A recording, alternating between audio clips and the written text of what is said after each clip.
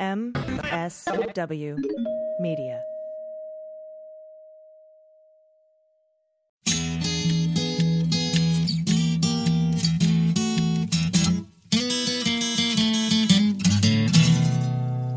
Well, pour yourself a glass, sit for a spell.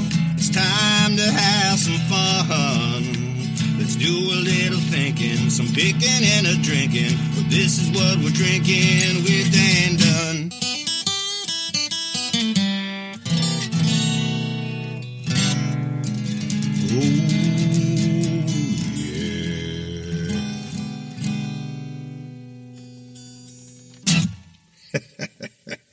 I'm drinking a rum mojito that I just whipped up. Warm weather, feeling frisky, looking for something a little tropical. Here's how I made it. I took 1.5 ounces of Batiste rum silver, 1 ounce of fresh lime juice, and 1/2 ounce of simple syrup. I chucked about 5 to 10 mint leaves into a shaker with some ice, and everything else goes in there, and I shook the hell out of it. And I strained it into a tall glass, and I topped it off with soda water. Yeah, I'm having it. I'm using Batiste rum because the brand's a big supporter of this show, and, well, at least that's one reason. Mainly I use Batiste because it's delicious rum, and I feel good about drinking it. It's because of the sustainability aspect. You've heard me talk about it here. Dear listener, Batiste rum is next level when it comes to sustainability. Indeed, it is the first sustainable American craft rum. First sustainable American craft rum. They have a built-in process that generates zero durable waste. That's plastic and toxic waste. And is carbon negative from ground glass. It's the first booze in the world that does it this way. Batiste rum is made from 100% pure, fresh cane juice, unlike molasses or sugar crystals. If you like your tequila 100% agave, then you're going to like your rum 100% cane juice. Again, it's an outstanding, versatile rum with great taste and legit sustainability. That's why I'm drinking it. If you want to learn more, I encourage you to visit BatisteRum.com. That's BATISTERHUM. BatisteRum.com. Other exciting things happening. I got a new microphone. That's right, a new microphone. I got the Shure SM7B. This is a legendary workhorse microphone.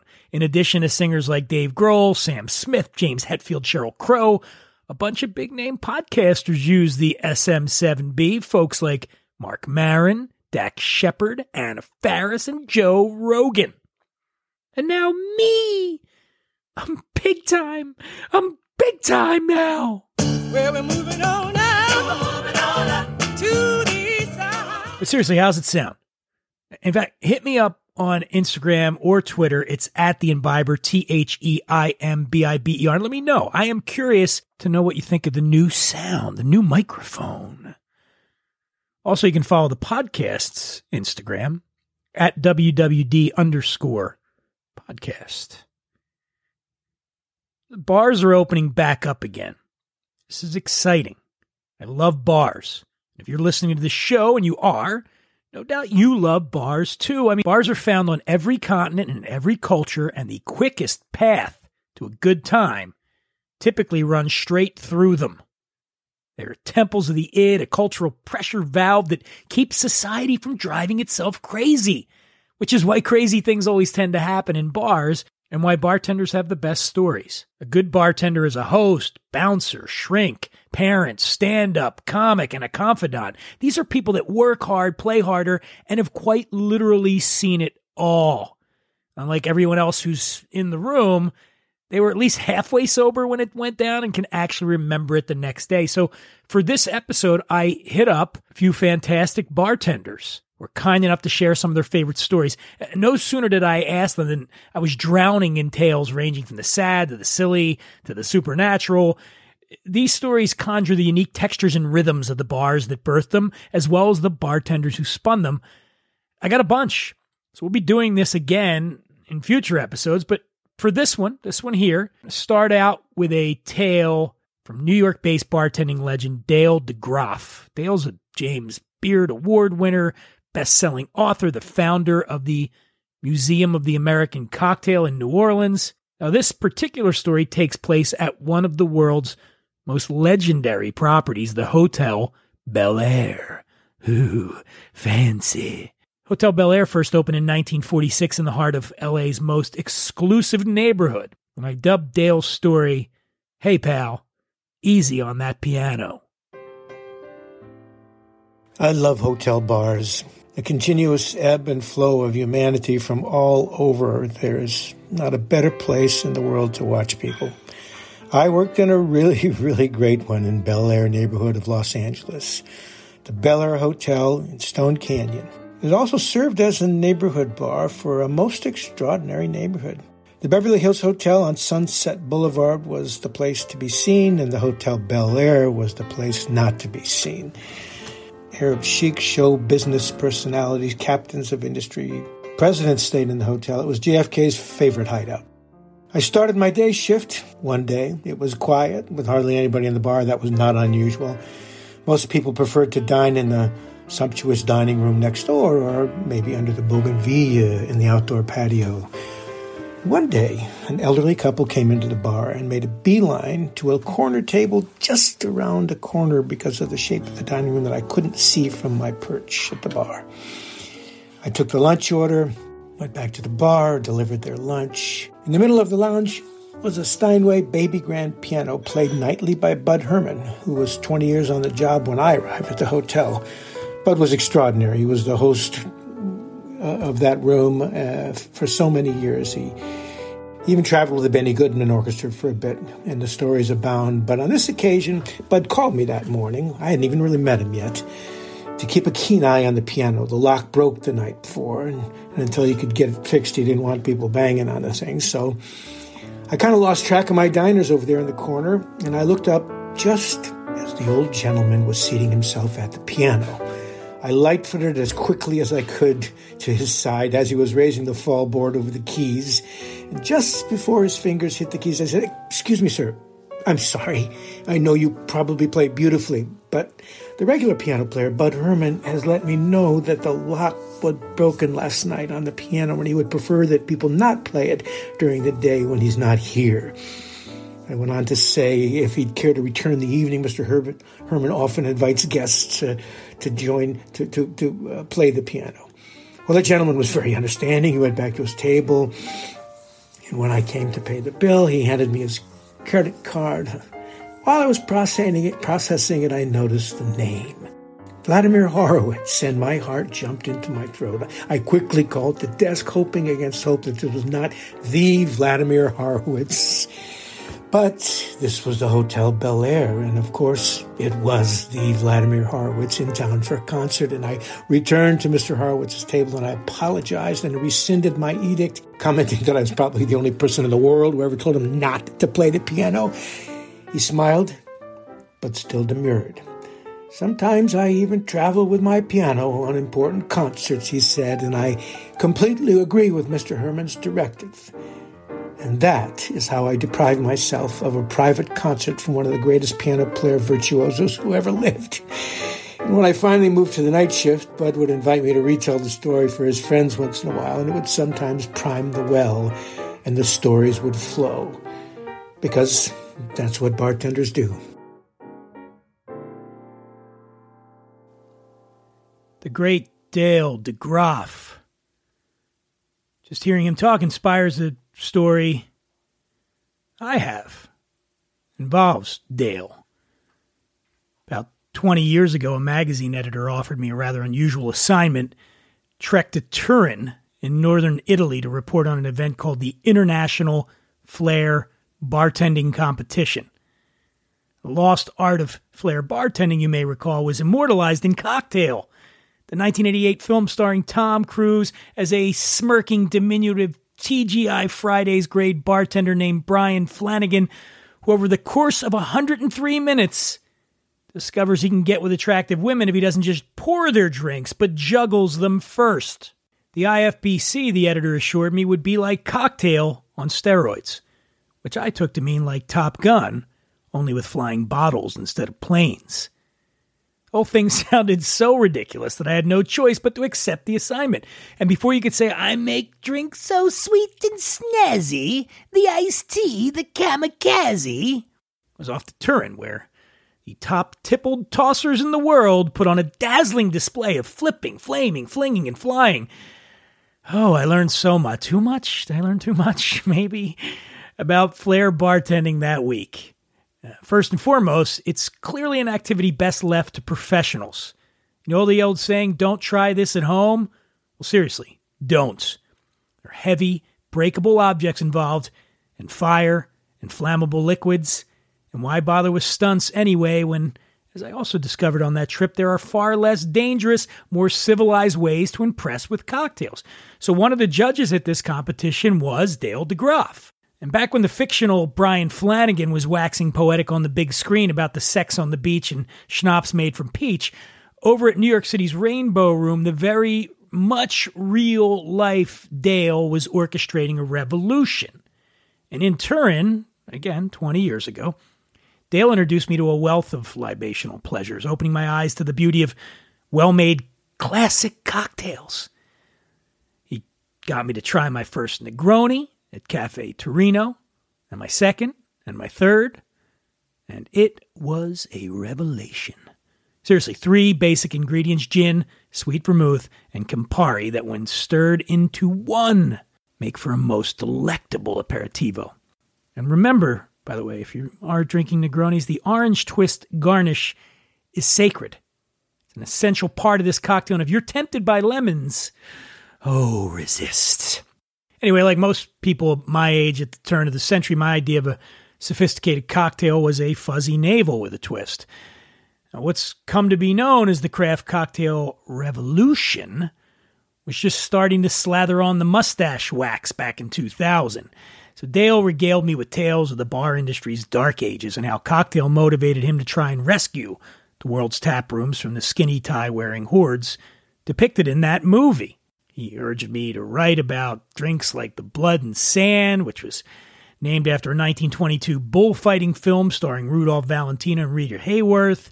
This is one of the few Scotch-based libations you can turn to for refreshment on a hot summer's day. Anyway, I took Dale's advice, and before long I had business cards that read Cocktail and Spirits Writer. And believe me, it's a job nobody mentioned on career day back in high school. That classic cocktail resurgence that Dale DeGroff predicted indeed came to pass, and I wound up with a vocation that is, at times wonderful and at times brutal and dangerous and a great excuse for debauched behavior. For that, hangovers notwithstanding, I'm eternally grateful to the editor that sent me to Turin, to the great Dale DeGroff and the IFBC, and whoever it was that made me those tantalizing Negronis at Cafe Torino. To paraphrase a famed barman poet, you've completed me. It's that time of year again. New Year's. It's that time of year where we make those resolutions about dropping weight, answering our mom's calls, staying in touch with friends. It always feels like the perfect time to refocus on what we want in life. But it's easy to get stuck looking back on all of the resolutions we didn't keep last year. This year, there's one resolution I am definitely keeping, and that's making my mental health a priority. Make it part of your daily routine with Talkspace. Talkspace personally matches you with a licensed therapist you could connect with right from your phone or computer. I've been in therapy for years, but it's always been so challenging to find the right person.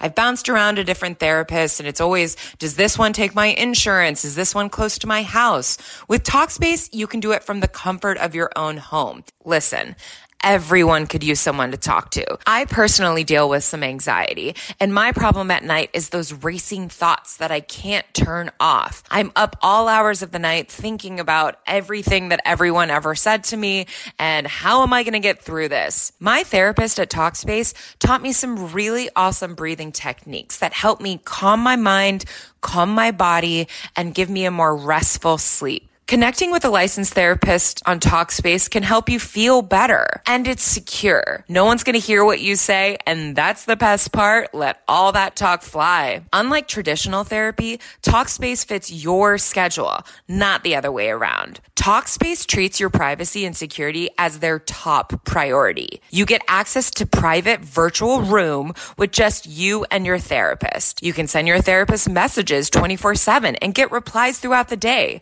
No need to wait for that weekly appointment. You owe it to yourself to make mental health a priority this year. And Talkspace makes it easy to keep. Visit Talkspace.com and get $100 off your first month when you use promo code STARBURNS at sign up. That's STARBURNS. That's $100 off at Talkspace.com, promo code STARBURNS. Hi, I'm Allison Janney, and you're here with me on What We're Drinking with Dan Dunn. And that's my sexy voice. Boom. There's nothing virtual about a bar. The rest of the world ties itself in increasingly complex digital knots. Most bars still operate the way they did 20 or even 50 years ago. I'm talking about pre-COVID. Now they're operating on a plane I just want to go away. But I'm talking about pre-COVID and hopefully after COVID. And look, people do bring their phones along, but we feel like we see less digital diversion in bars than in any other place. Like, what happens in bars is and always has been real. And that's why I love this next story. It's about a real interaction. It's going to probably thrill all the sci-fi nerds out there. It's from my friend Kiowa Bryan, who's a Vermont native and former figure skater. She's been involved with a series of high-profile bars and restaurants since she got to L.A. in 2010. And I just enjoy this story so much. It's so L.A. And there's something about it I love. So here's Kiowa. When I worked at the Evely in West Hollywood, we had a label maker, as you do, to make labels and organize things and whatnot. But I chose to use this toy as a tool to print out funny, stupid labels for my staff on, busy weekends to kind of boost the morale and give us all an inside joke to laugh about. One day, I decided to take my love for Star Wars and put it into these weekend name tags. So I printed up a string of boozy, stupid, punny characters from Star Wars. So that night we had Luke Sky Vodka, Boba Fernet, Han Solo and Lime, and naturally I was Princess Leia. So the evening was off to a normal start when somebody walked in the bar and asked me about my name tag, and I, explained this is a situation and this is a, silly thing we do every weekend. And he was like, well, you're going to be pretty excited in about 20 minutes. And I was like, well, what do you mean? But he wouldn't tell me. So, we had quite a few Star Wars nerds that worked at the Evely. So we all kind of got together and took bets on who was going to walk in the door. And then about 20 minutes later, I heard a woman yell across the bar at me and say, Princess Leia, is that you? And I, turned around about to be like, no, I'm Princess Leia. When I looked around and it was actually Carrie Fisher, which, my jaw dropped to the floor. And I could not believe this. Then what are the odds that Carrie Fisher is coming into the Evely the day that I have this Princess Leia name tag on? It was pretty amazing. So anyway, she asked me about it. She was like, well, I don't know what the fuck a Leia is. So I showed her the bottle and explained it to her. She really did not care, but she thought it was hilarious. So then she ordered a Princess Pretty Kitty. I was like, I'm sorry, I don't know what that is. And apparently it's a half Coke and a half Diet Coke. I'm pretty sure she made that up. But anyway, her and what I think was her agent who was waiting for her, they went into the front garden and they sat there with her Princess Pretty Kitty. Every 20 minutes or so, she'd come and yell across the bar on a busy Friday night, walk in to the head of the bar and just yell at me, hey, Princess Leia, can I get another Princess Pretty Kitty? For, at least 4 or 5 times. And it was, as somebody who's lived in LA and bartended in LA for, 12 years or so, that was by far the coolest, celebrity anything that has ever happened to me. And as a massive Star Wars fan, it was pretty remarkable. And I shall miss Carrie Fisher forever. R.I.P. You will always be my rebel leader.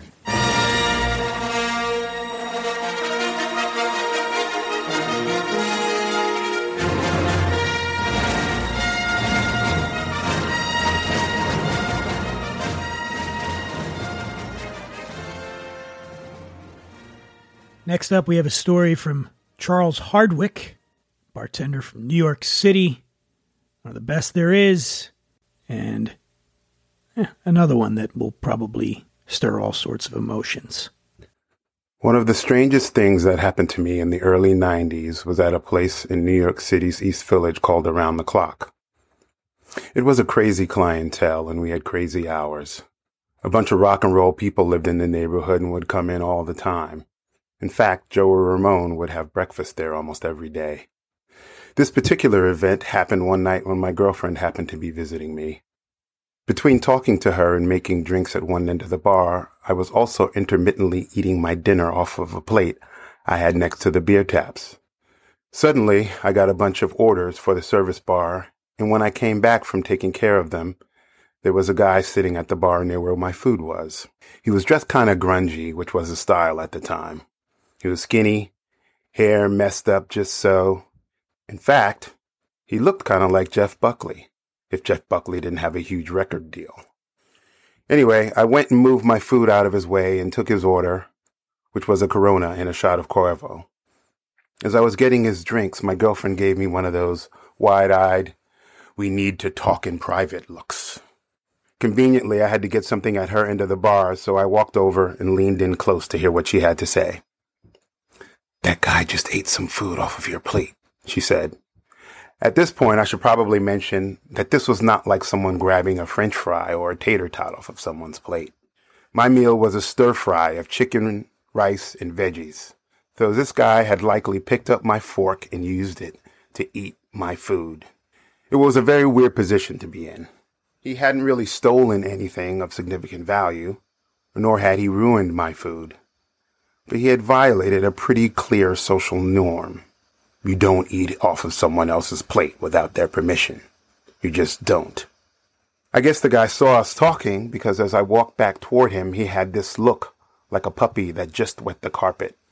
I wasn't sure what I was going to say to him, but I knew I had to say something. Thankfully, he made the first move and waved me over. "Hey man, I'm really sorry. I don't know what to say." "Yeah," I replied. "What's the deal? Is that just something you do? Go to restaurants and eat off of other people's plates?" He looked at me for a minute. Then he sort of sighed and said, "Yeah." And he wasn't being a wise ass. He genuinely was ashamed, but admitted to doing this. "Has anyone ever told you that's considered rude?" I asked him. "I'm really sorry, man," he replied, and went back to drinking his Corona. He didn't rush it, but since he had already paid, he left once he was finished. A couple of days later, the same guy comes in again.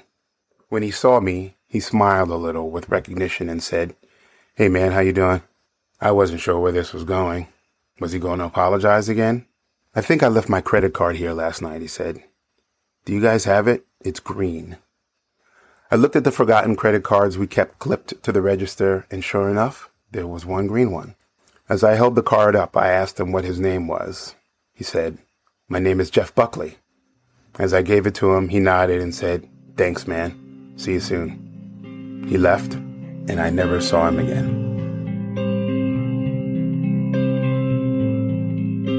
Well, I heard there was a secret chord that David played and it pleased the Lord, but you don't really care for music, do you?